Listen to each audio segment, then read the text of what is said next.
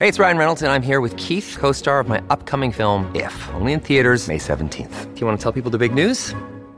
All right, I'll do it. Sign up now and you'll get unlimited for $15 a month and 6 months of Paramount Plus Essential Plan on us. Mintmobile.com/switch. Upfront payment of $45 equivalent to $15 per month. Unlimited over 40 gigabytes per month. Face lower speeds. Videos at 480p. Active Mint customers by 531.24 get 6 months of Paramount Plus Essential Plan. Auto renews after 6 months. Offer ends May 31st, 2024. Separate Paramount Plus registration required. Terms and conditions apply if rated PG. If you're struggling to lose weight, you've probably heard about weight loss medications like Wegovy or Zepbound, and you might be wondering if they're right for you. Meet PlushCare, a leading telehealth provider with doctors who are there for you day and night to partner with you in your weight loss journey. If you qualify, they can safely prescribe you medication from the comfort of your own home.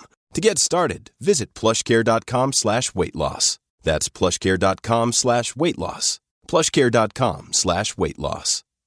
Another day is here, and you're ready for it. What to wear? Check. Breakfast, lunch, and dinner? Check. Planning for what's next and how to save for it? That's where Bank of America can help. For your financial to-dos, Bank of America has experts ready to help get you closer to your goals. Get started at one of our local financial centers or 24/7 in our mobile banking app. Find a location near you at bankofamerica.com/talktous. What would you like the power to do? Mobile banking requires downloading the app and is only available for select devices. Message and data rates may apply. Bank of America N.A., member FDIC.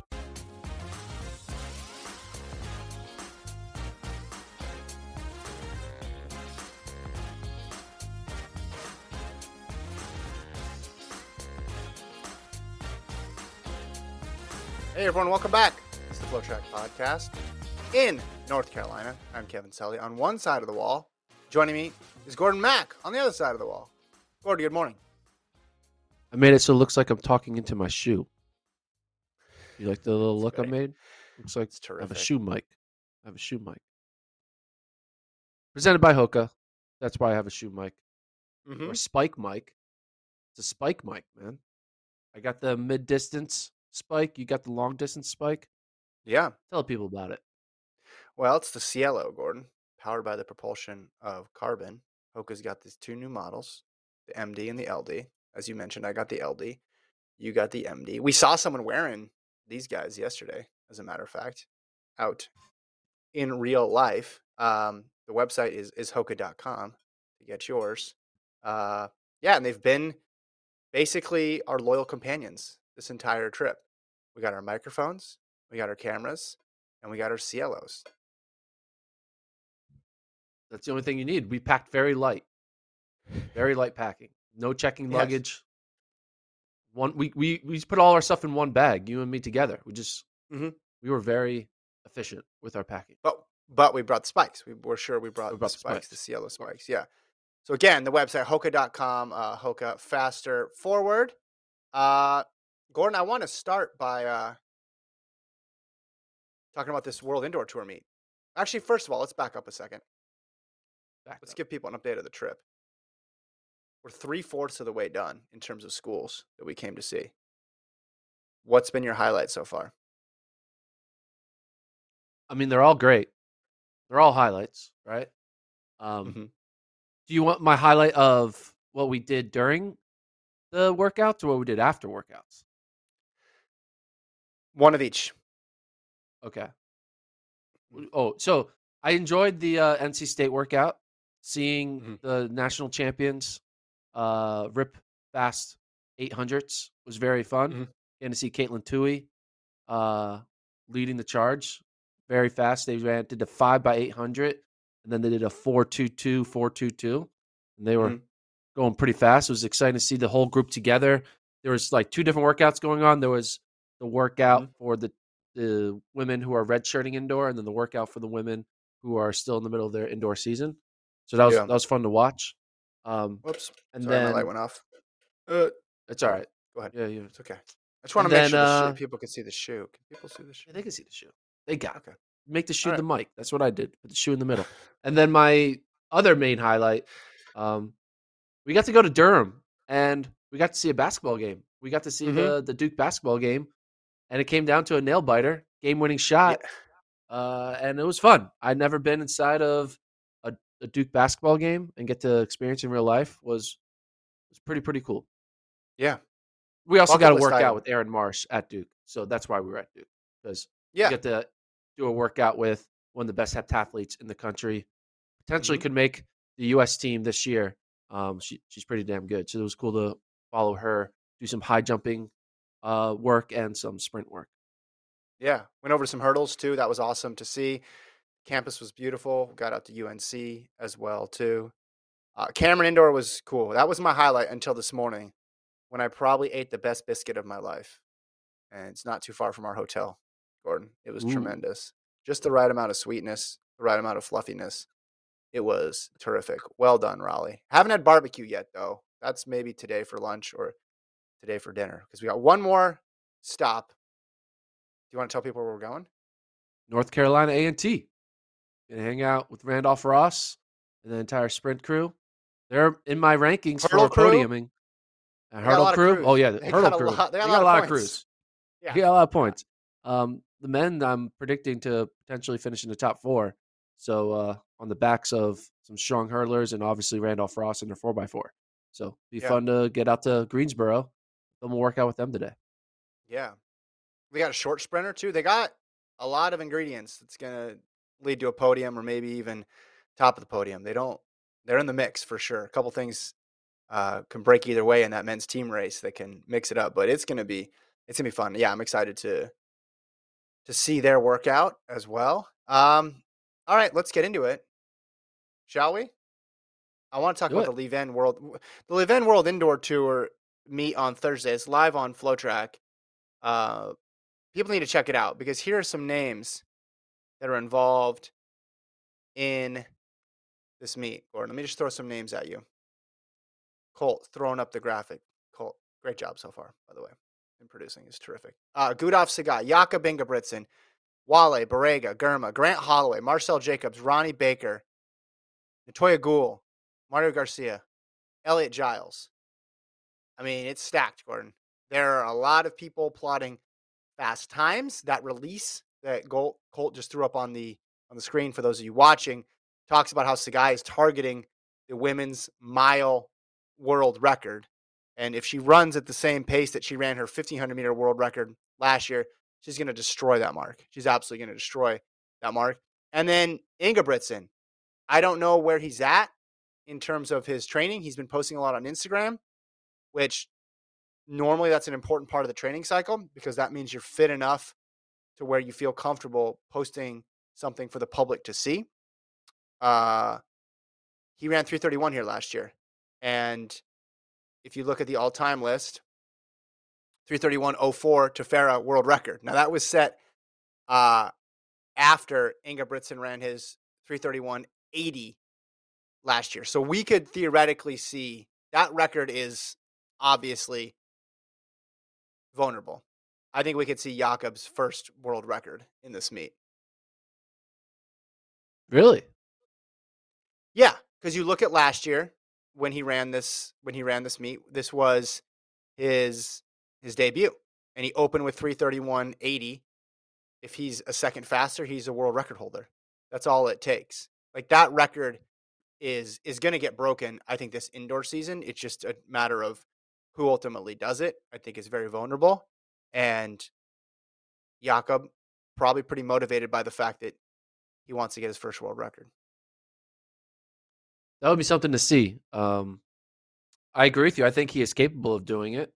But again, whenever I think of certain distance world records, I always have to have a hesitance because you need everything to go right. You know, you just need the athlete to be in their best shape, part of hopefully near their best shape of their life, but also scenarios need a good pacing. You need everything needs to go right for a true 1,500 and up to go at world record pace. And if it's, I think we'll know basically if he's going to do it by, I would say, what do you think how far into the race will you be like, he's going to do it? For me, I think. Call the shot. I think 700 meters. Yeah. 700 meters in, I'll be like, all right, world record. It's happening. Like, I was going to say 800. Like, 800? Yeah. So you outdid me there. I guess if I was more familiar with the 600 split, I'd have to look it up to to see what it would be. But yeah, I don't think he's gonna fall apart. I think if it's gonna be off, it's gonna be off early. And he's gonna have decent comp. Like, these fields are good. Up and down the board, like, they attracted good fields. So yeah, there's a lot of superstars in these races, but they're gonna get pushed in all these events. So I think that's a good number, 700 meters in to know. I think he's going to do it. Now, here we go. Jakob on Instagram. Look at him. He's doing even some slow-mo. That's a different phase of confidence. When you're willing to go slow-mo on IG, then you know that you're ready to rip one. Listen, sometimes world record attempts are publicized, but the athlete never had any intention of doing them. Sometimes world records aren't publicized, and then you find out world record attempts aren't publicized, and then you find out a couple laps in, oh my gosh, are they actually going for a record here? And we never knew.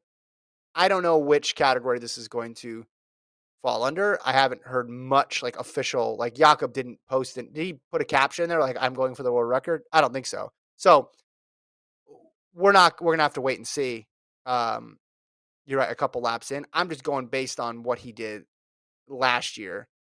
And there's every indication that he's going to pick up right where he left off. And listen, a second, yeah, it's an eternity in an elite race, but it's also A second. pacing error. It's also how did you take, if you have a little bit more company to push you, you can make it up a second. I mean, it's actually less than a second. You can make up that small amount of time for this record. I think the women's record is good as gone. I think Sagai is going to smash it because that mark is very beatable for her. Yeah, what's the mile world record? So the mile world record's 4:13 by Dababa. But last year, Sagai ran 3:53 in this meet in a 15. So you figure that goes out to 4:10. Give her even a less ambitious conversion. Let's give her 4:11. That's 2 seconds clear. Again, we don't know entirely the type of form she's in, but I think that one could be gone as well too. And then that 3K, those guys have been right on that 3K world record, which to me seems the hardest of the three. That's a Daniel Komen mark, and his records are legendary, 7:24. But Wale in this meet last year ran 7:24.98, missed it by 8/100ths, and then Barrega ran 7:26. Germa ran 7:27. All those guys are back. They brought back the top three from 2021. It's gonna be one to watch. So I think that could go down too. And this is not hyperbole. This is not me saying, hey, this meet, like, we're gonna see 3 world records. You look at the credentials of the people involved and what they've done in this meet in the past, and I think all of them are 50-50 at worst here. I think Sagai's much higher than 50-50 to get this. And then the other two are definitely attainable. Do you think these East Africans and Europeans at this meet on the distance side are going to be like, Milrose, New Balance Grand Prix, that's cute. Here's some real running. And then they go out and they're running multiple seconds faster paced than what those 3Ks at Milrose were, or the miles or 1500s. Mm-hmm. This is their way to show, like, you're not on our level yet. It did sort of remind me, just in terms of the amount of names involved. Oh, this is the European Milrose. Birmingham this weekend, too, could also lay claim to that. Or this is the European New Balance Indoor Grand Prix. Because it's pulling from I think, bigger pool of athletes in terms of countries than Milrose did. But also the emphasis is different. A lot of emphasis on these distance races.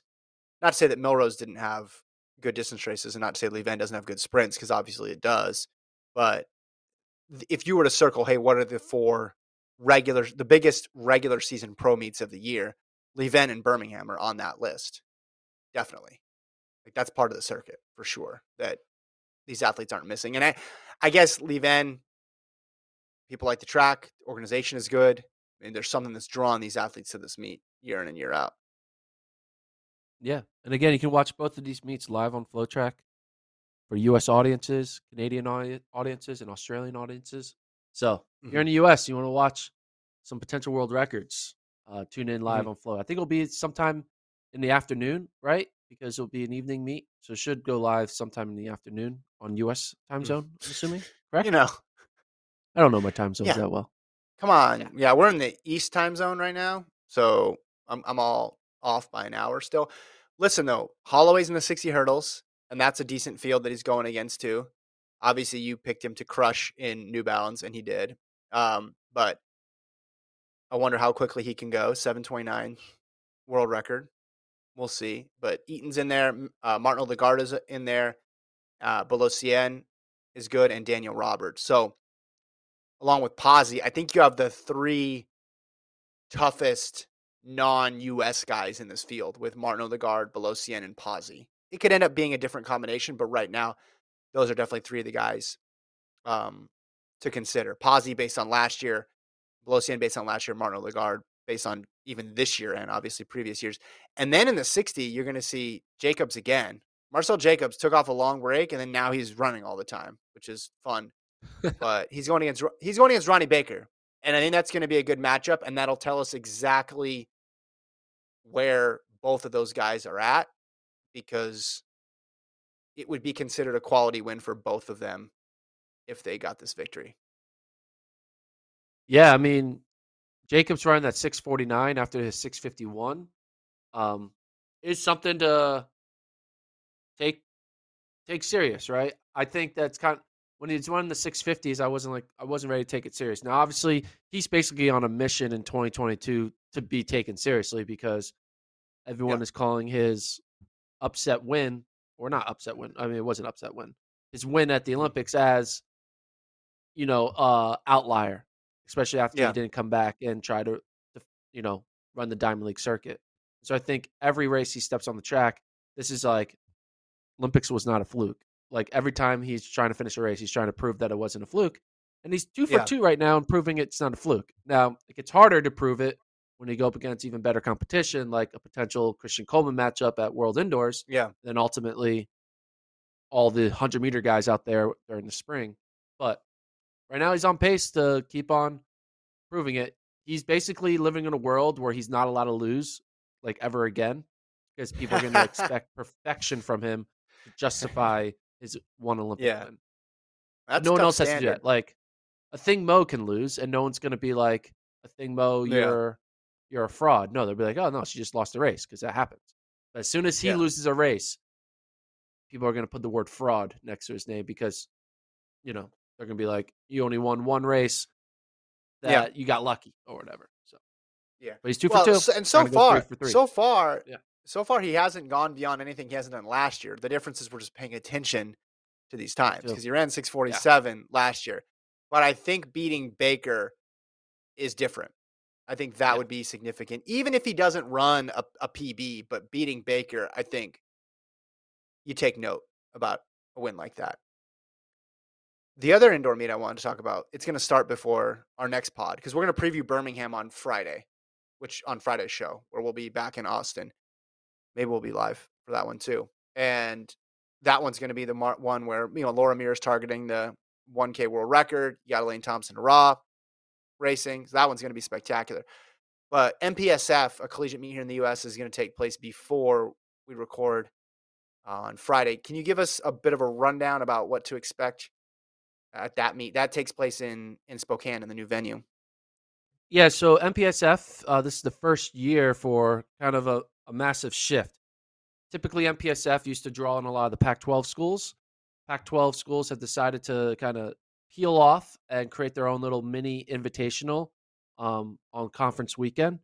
And then the remaining MPSF schools, which is like the BYUs, the Portlands, the, different California state schools, they're all going to be competing at the new Spokane venue, not in Seattle or at UW, but in the Spokane venue, and put together kind of like it's going to be a conference meet, but it's going to be a unique situation for these teams, because there's only 2 weeks left to qualify for NCAAs. And now that they're going to have their conference this upcoming weekend and not the main conference weekend, it's going to allow all these schools to have a conference meet, but then a weekend later have an open weekend to chase marks and basically create their virtual, last chance weekend. So I know, like, BYU, they're doing that. BYU, they're going to go to this MPSF meet. do their best to do what they can there. And then a week later, they're going to look at the top 16 across the country and be like, oh, we have an athlete who's ranked 18th. Let's set up a race for them to try to get into the top 16. So this is going to be a big advantage for these MPSF teams to potentially more qualify for NCAAs. And you can watch the first of their 2 weekends, live on FloTrack. Yeah, it's going to be a busy week of indoors. Throwing the schedule up there for all to see. Once again, Colt, just MVP with the producing today. Can't say enough about how good of a job he's doing. Right now, if you're a D2 fan, the Gulf South Indoor Championships, Christian Noble of Lee, Tennessee, he's running. That's live actually yesterday and today. Bunch of high school championships are also going down. But the main stuff to look forward to, obviously, are the 3 World Athletics Indoor Tours. Lievin, which is on Thursday, Birmingham, which is Saturday, and Dusseldorf, which is Sunday. Yeah. Also, we'll talk about Austin Marathon is also on Sunday as well. That'll be live. Austin Marathon and half. All right. Before we talk about figure skating, tell us about the latest NCAA rankings. Whoever thought that would be a sentence that would come out of someone's mouth? Before we talk about figure skating, let's talk about NCAA rankings. So I updated the rankings. Massive changes. I did a whole show about it. It's on the FloTrack site, the NCAA Track and Field show. How massive? But basically, Texas and Florida, they have now become. I know I said Florida's going to run away with it, but Texas has had a really good on the women's side. Has had a really good last few weeks. And now Texas is ranked 1 over Florida. They're basically now neck and neck, and they are far away better than any other team, Texas and Florida. Yeah. Wait. Yeah. What happened? Besides Tyra Gittens, what happened? There's just a bunch of Texas athletes who are running fast 200s. They have a triple jumper out of nowhere. They're just all coming in here, and the points are adding up. And now Texas Hold on a second. is in the driver's seat. Yeah. 81 so you had Florida. Yeah, you had Florida almost getting 100. Now you're dropping them down to 77. Yeah. Well, they almost were at 100 when Florida. You're falling into this trap. You're underestimating Florida again. The Florida equipment manager's Twitter account is going to get on you again, Gordon. It's not. You're not. If you're saying a team's going to score 77 points, that's not an underestimate. All right, I'm sorry, but you cannot call someone underestimating us if you think they're going to score 77 points. Anyway, this is the crazy. Women's team battle. It's getting close. Yeah, they both got good 4x4, so it's going to come down to the 4x4.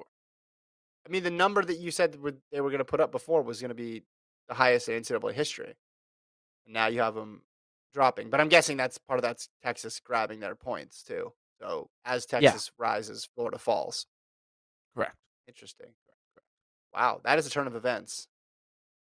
Yeah, and then on the men's side, NAU now is back in the mix to podium because when I look at how the distance points are kind of going to play out, you can see a strong scenario where NAU's Nico Young and Abdi Hamid Nur can go 1-2, 2-3, or 1-3 in both the 3K and 5K, and then get a little bit of points in the DMR, and that gets them to 36 points, which would then put them in podium contention because you're only going to maybe need 30 points to podium in the men's field because there's not a men's team that's really pulling away. Arkansas now is in the mix. They weren't really talked about early season. They were ranked 11th last week. Now they're 2nd. So it's really toss-up-y on the men's side. Anyone can win it, and I think it's interesting that a team like NAU can kind of spoil the podium party with just 2 really strong distance guys. But the thing that's really interesting on the men's side is the distance times. I did a whole breakdown. If you run 7:47 in a 3K, you're not going to qualify for NCAAs, which is utterly wild. 7:47 is a great 3K mark, and that's ranked 17th outside top 16. There are people like Wesley Kiptu who won his Iowa State Classic 3K in 7:48, which is a good time, and he's ranked 24. Someone like Mario Garcia Romo, Ole Miss guy, he's a low 350 miler. He probably could win a 3K. He has a Yair Nugus type, kick. He's not qualified, even though he ran a 7:48 this weekend, but because 7:47 is now the cutoff. So I'm really interested I'm really interested to see the reaction when we see notable distance stars not make the meet because of the rise of the depth of NCAA. And I think it's just made more situational. Because if Wesley Kiptoo was in the race with Yard Nagoose, Wesley Kiptoo's not running 748. He's going to run like low 740s. Yeah. But because he was at Iowa State, Kiptoo now is nowhere to be found. So that's my latest 3K rankings. I'm going Nagoose, Nur, Young, Beatlescombe, Garcia Romo, Kyoko, Herrera, and Lopez Segura. Now, if you look at this, I am putting a lot of faith in Garcia Romo and Nico Young. The reason why is they're both not qualified in the 3K. So I'm assuming that Coach Mike Smith of NAU and Ryan Van Hoy of Ole Miss are going to find a way to get their two star distance runners one last 3K opportunity, which is going to be hard to find because there's only 2 weeks left, right? Are you going to do a conference weekend or this upcoming weekend? It'll be interesting. And Nico Young was supposed to run a 3K this past weekend, but was sick. So they have two weekends to figure it out. But I think Mike Smith is going to figure it out. Yeah, these times are quick. But if this ends up being the final of the 3K, there's some star power in there. You're missing some names. Yeah, but there's also some people that you know. But if Nico's not there, Garcia Romo's not there, and Wesley Kiptoo's not there, you're going to be like, that sucks. I mean, but you're used to people scratching and people doing you still have a people don't scratch Nagoose, 3K. People don't scratch. Nagoose, Nur, Herrera, Beatlescombe, Kyoko. There's a lot of people there that people have been familiar with. I look at these two State guys just on the teetering on the edge. Shoppy 746, and then Mayer 746 in 13th and 14th, just like right there. I'm guessing that'll. I mean, if you had to bet, is it going to hold or not? And how many people will get bumped, do you think, of the 16 right now? I mean, I think at least 3. Because I think Kiptoo, Garcia Romo, and Young are going to find a way to get one last chance in. I can see Iowa State being like, Wesley Kiptoo, you're not running anything at Big 12s. The only thing you're doing is you're running a fast 3K. Go. Because I think they're going to see Kiptoo can win an NCAA title. That's more valuable than getting 10 or 8 points in a Big 12 meet. Is this going to lead to the BU meet in December being like a 4-day long meet? So that way they can run the 3 and the 5 there. Just get all of it out of the way. Yeah, get it all out of the way. Just do the whole regular season in one weekend. Just hang out in Boston for an extra couple days until you're recovered. And then just. You know how people go to they do altitude training? They go to elevation for a month or two. We're doing Boston training. We're just going to Boston for a month and we're doing all of our races there.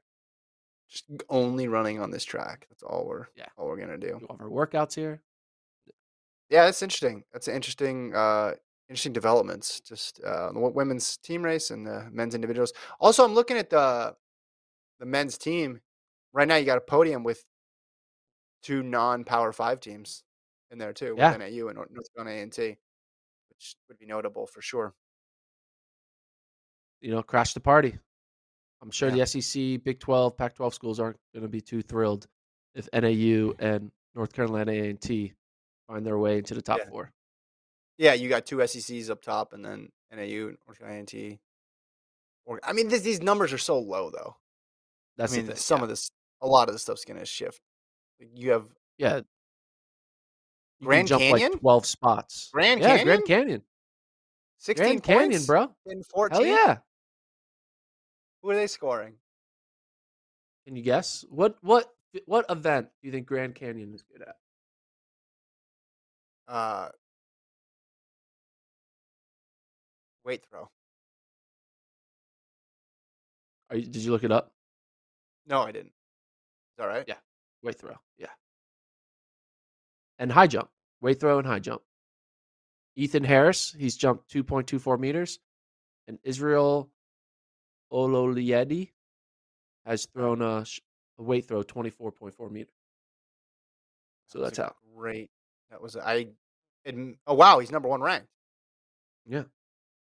Wait, is he? Hold on a second. He's a transfer from Arizona. Doing some. He was at Arizona last year. He got 13th in the hammer throw. and he got second in the weight throw last year. So he got second in the weight in 2021, then transferred to Grand Canyon.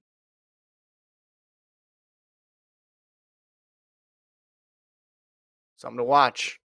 Something to watch. Okay. Anything else? Do you want to talk about figure skating? Look, why is he showing Maxwell Myers? Happy birthday.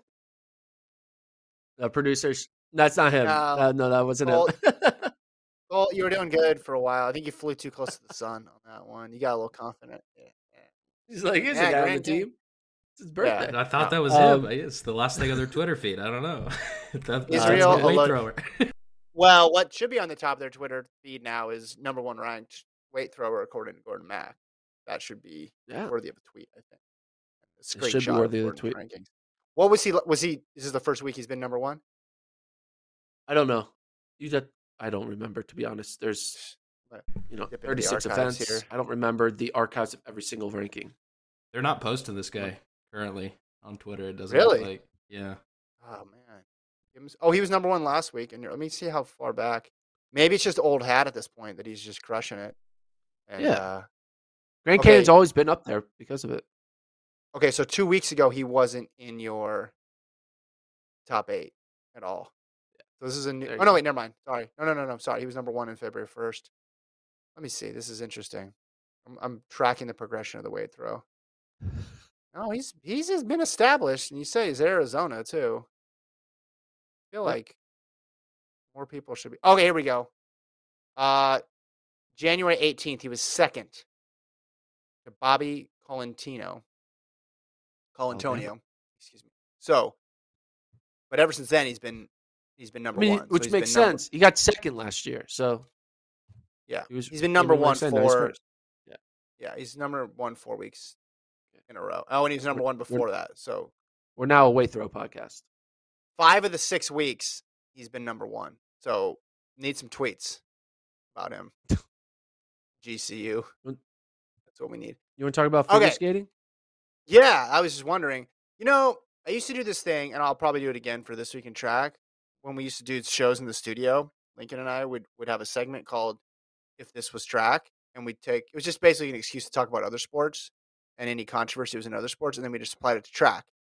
Like, hey, if this thing happened in track, like, how would people perceive it? Because it is interesting to look at things from the perspective of another sport and just how they view, be it doping, be it any sort of controversy, just like how would it be viewed through the lens of track and field.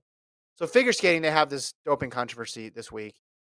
And I think if I was doing that same segment of like, if this was track, I'd be like, no, this is about right. Because it's just a complete and total mess. And every bit of information that comes out is just more bad news and makes, I don't want to say the sport look worse, but just this whole Winter Olympics situation. It's become the dominant story. Obviously, Sha'Carri Richardson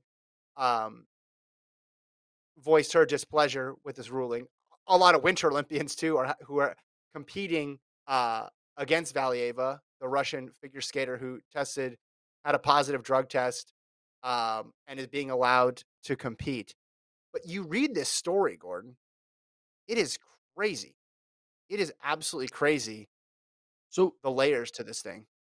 Why don't you just, for people who may have been not watching the Winter Olympics, why don't you just recap exactly like the headline of what happened? All right, I'll read this AP story from the beginning. We don't just. I was just kidding. I'm not actually going to read an AP story from the beginning. I'm going to read it from the middle. Okay, so she failed a drug test. Okay, that she took. Who failed a drug test? A Russian skater, Kamila Valieva. 15 years old.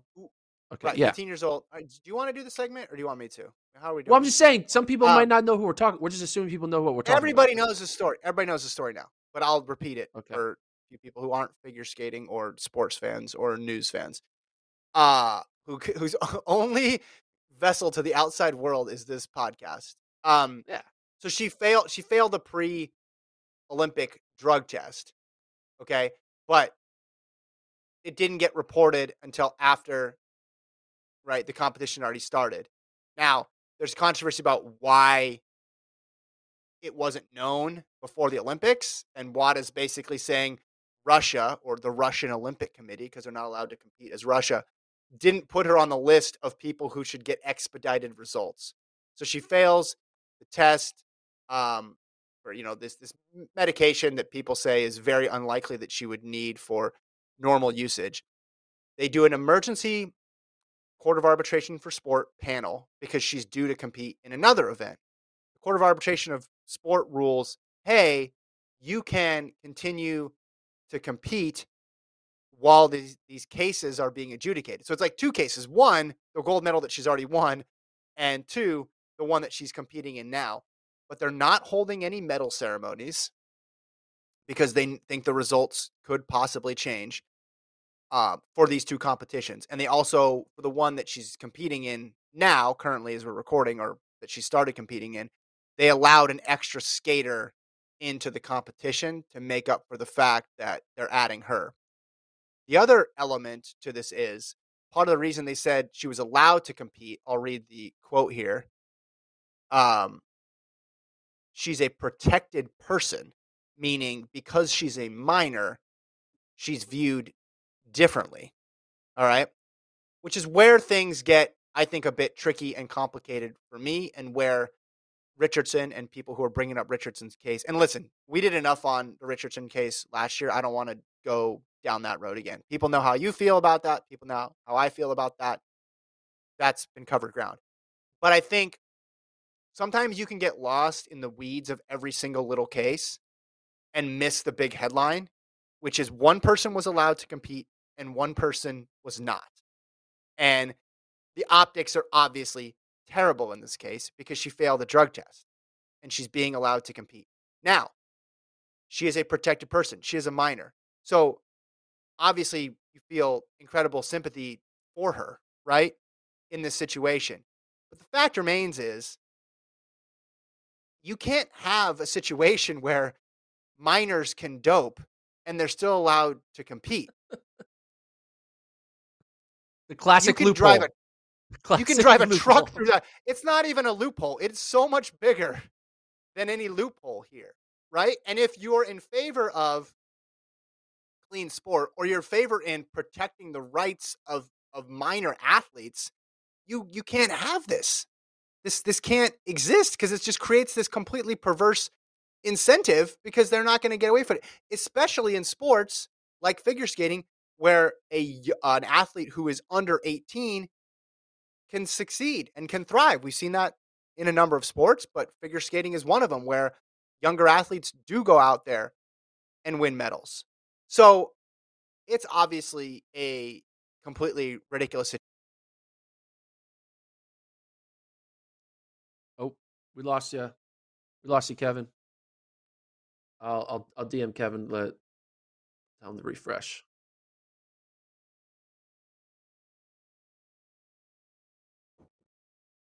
Anyway, well, what Kevin was talking about, I mean, just a recap. Sorry, I got thrown off because Kevin got frozen on me. But he's 100% right. If regardless of situations, regardless of whether or not feelings are hurt or whether or not she knew she was taking it or not, because there's a good chance she probably didn't because she was 15. It's still, at the end of the day, are you allowed to take drugs or are you not allowed to take drugs? And if you're allowed to, you can't have these scenarios where taking drugs is actually not that bad because she didn't know it. That's the classic argument. Like, oh, I didn't know what was in the medicine that I was taking, or the label didn't tell me the ingredients. That's the exact same type of an excuse as my doctor gave it to me because I'm 15. Like, if a 22-year-old is not allowed to say the doctor prescribed this for me incorrectly, then why can a 15-year-old say the doctor prescribes me incorrectly? Like, or it makes no sense. Have an age limit. Have an age limit. Doping age limit? Hey, no, a competition age limit. And say you're not allowed to compete until you are going to be responsible for everything that goes in your body, and we understand that you could be taken advantage of, you could be exploited. Because again, she is 15, and that fact hopefully is not lost on people. And I think that that obviously needs to be taken into account. But that needs to be taken into account in terms of like her punishment from the sport.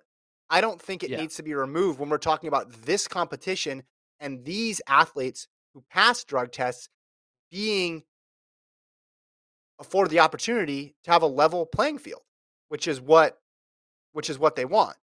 And I just think, again, there's hard enough things to enforce with anti-doping. This should not be one of them. Like this sort of situation should not happen. And I don't know, when I cut off, I don't know if you went into the comps between, did you compare this to the McNeil case? No, but I wanted to ask you about that. Yeah, so obviously that was being adjudicated. Couple differences here. And again, this is where, just like I said before, you get lost in the weeds and then you lose the big picture. Trials are a qualifying race. Trials are not the end-all race. The Olympics is the end-all competition. So that element of it is different. 2, we weren't dealing with a failed drug test. We were dealing with a situation of tampering whereabouts, so it took longer. 3, they probably should have expedited it. Like, why did they not expedite this process? For Valieva, they expedited it. The problem is it was slow played, initially the positive test. Why was it slow played? Well, if you believe what Watt is saying, it was slow played because Russia did not put her on the list of samples to be analyzed quickly. So with McNeil, I think she wanted to get a ruling earlier because she probably wanted to compete before trials, and it was just not provided to her because the ruling didn't happen. And maybe that's because they thought, hey, we'll get to it when we get to it. You're allowed to, because she only competed at trials, remember? That was it. Wasn't allowed to compete in anything else. Competed at trials. She got a qualifying spot. The ruling came down. She was banned. They put the next person up. What was the damage there?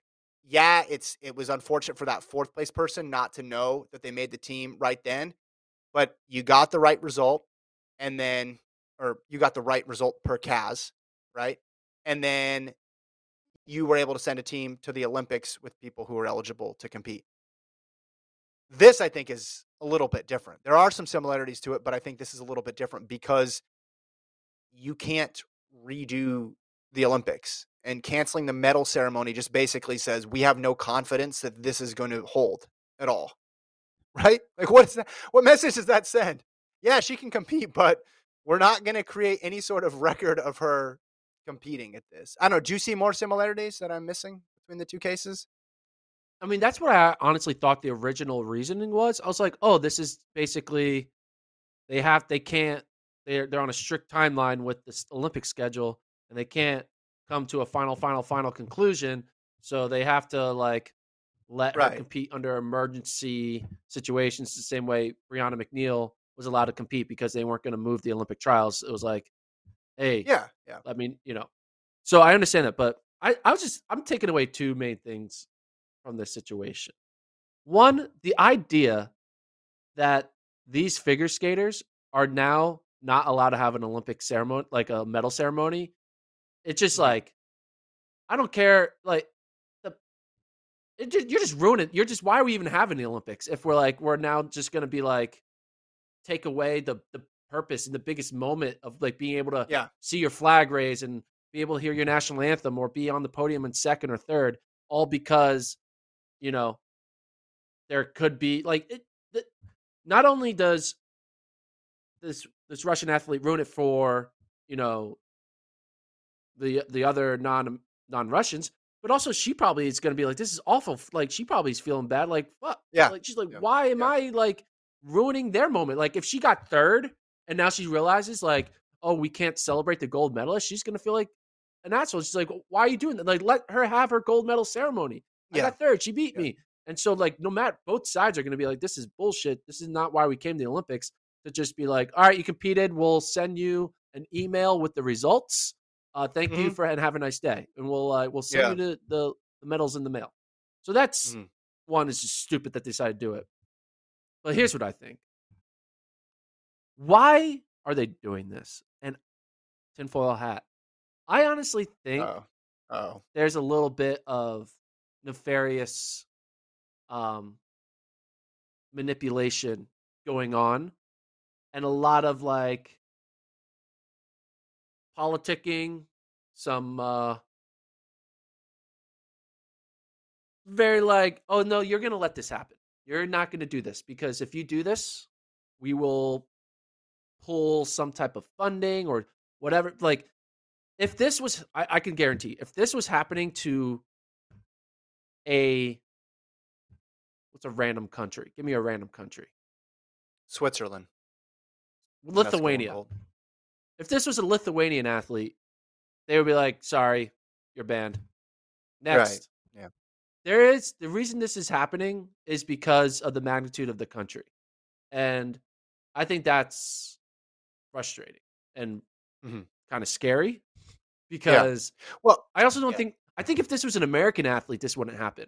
If this was a 15-year-old American, I think IOC would stand up to the Americans and be like, no, sorry, you're out. Well, why is CAS making the ruling, though? That's the weird thing to me, because that's an independent body, right? And maybe they're just going pure letter of the law. This is a protected person. But again, I just don't understand how you can justify a protected person being immune from all PED issues. Like, that just can't be the issue. And I get it, like, but there's plenty of history in track and field and other sports of coaches and adults around athletes, right? Not even minor athletes, but like using their power to prescribe or give banned supplements or things that aren't in the best interest of the athlete. Like, I get that. I get the point that like she should not be seen as a villain, but that's different than allowing her to continue to compete and canceling the medal ceremonies like what you're talking about, especially because they put themselves in this situation with how the positive test was handled. And I just feel like when you're talking about Russia, they are so involved in this stuff, going back to, the previous issues with Russia. Yeah, with Sochi, right? They are so involved with it. And someone could put on an even bigger tinfoil hat and say every country is involved in this stuff to this level. But when you use the words, systemic doping program and state sponsored, right? This is the stuff that you talk about. The fact that the news was withheld and the fact that they did everything to slow play it. One last question. If I were, like Shelby Houlihan was like, I didn't know it was tainted meat in a burrito. And they're like, we don't believe it, right? But the tainted meat in Ajay Wilson's burrito was like, oh yeah, that you got screwed over. You had no idea. You thought you were eating just regular meat, and this came into your system. So because you are unaware you did it, you're cleared, right? Yeah. Obviously, there's a legitimate argument. This 15-year-old was told this was a Flintstone vitamin and had no idea that they were cheating, right? Yeah. So, if you're able to 100% prove that this 15-year-old had no idea, or like it was like dropped into her milk from her breakfast or whatever in her cereal. Well, they're saying it was her grandfather's. Yeah. Does that make it the athlete like allowed to compete? Like, what are the rules? Like, if there's there's strict liability. The term is strict liability, meaning you're responsible for everything that goes in your body. Now, the age obviously changes that dynamic. But the news, I'm reading the article from earlier today on Yahoo. It says a document submitted by the World Anti-Doping Agency at Kamila Valieva's hearing revealed that the Russian figure skater acknowledged taking two other substances similar to the one which she tested positive, which was trimetazidine. Probably messed that up. Neither of the other substances, L-carnitine or hypoxin, is banned, but Valieva's use of them, quote, raised serious questions, end quote, U.S. anti-doping chief Travis Tiger said about her explanation for the positive test, that her grandfather uses the trimetazidine and she must have inadvertently ingested it. So, no, I mean, I think the idea is it's a positive, right? It's on the ban list, it's on the ban list. And whenever that news comes out, like, it needs to be like, the timing is obviously the worst possible timing. But again, this is a pre-Olympic drug test. Russia put themselves in this situation by not fast tracking, by not Christmas putting her on Day. that list. Yeah, that's a long time ago. They can get the results Yeah, back so much quicker. And here's the other thing. Okay, you could say, all right, she tested positive. You guys slow walk this whole process so that the goal that she already won, we can't undo that. She won. We all saw it. That's going to be adjudicated. But then she's not going to compete the rest of the Olympics. But they didn't do that. I think that's the thing for people is they're allowing her to continue to compete, which is where it goes to these absurd levels. And it reminds me of track in that instance. yeah, I think Russia was basically, all right, we just got to delay this for like 2 months. And then let it come all out in March. We got our medals. They can take them back, but we got the media exposure of the win, and like people are going to forget that they got taken away in March. They're just always going to remember that February highlight reel of her dominating. So, yeah, it feels very nefarious that Russia was basically like, we just got to delay 2 months and then we're good, And well, and that's they weren't even able to delay it 2 months.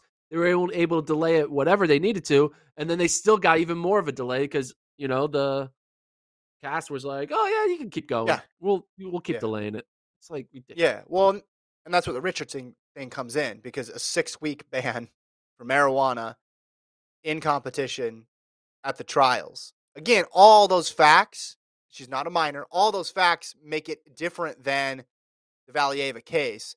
But the top line, the headline that you need to know is one person was allowed to continue to compete, and one person was not. And I think I don't blame anybody for saying, well, this is ridiculous. Like, the priorities are all in the wrong place.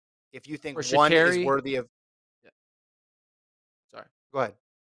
For Sha'Carri, it was rules are the rules. At the end of the day, rules are the rules.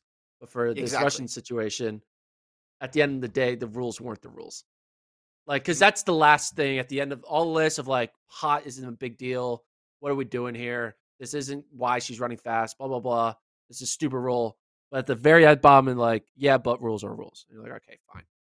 Here, there's like, you delayed it. You did this, blah, blah, blah, blah. And then at the end of the day, you should be like, rules are the rules. And they're like, no, we're Russia. This is bullshit. Well, and multiple people are involved in this. Yeah. Right? And with Richardson's thing, it's like, all right, an individual made a decision and they pay all these consequences.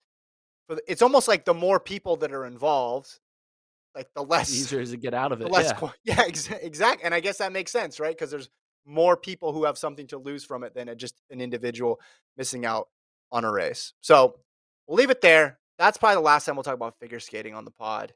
Unless you want to Nathan take Chen, though. Segment. Did you watch Nathan Chen's? Did you watch Nathan Chen's win? Crushed it. The Rocket Crushed Man? it. I didn't watch it, but I'm just going to say crushed you didn't watch it? over and over again. One thing I like about figure skating is I like that they time their jumps to the beats of the music. Yeah. Yeah, that's good. It like makes you, it like draws you in. You're like, oh, okay. Like when the crescendo is on the jumps, which is cool. Anyway, Rocket Man. Okay.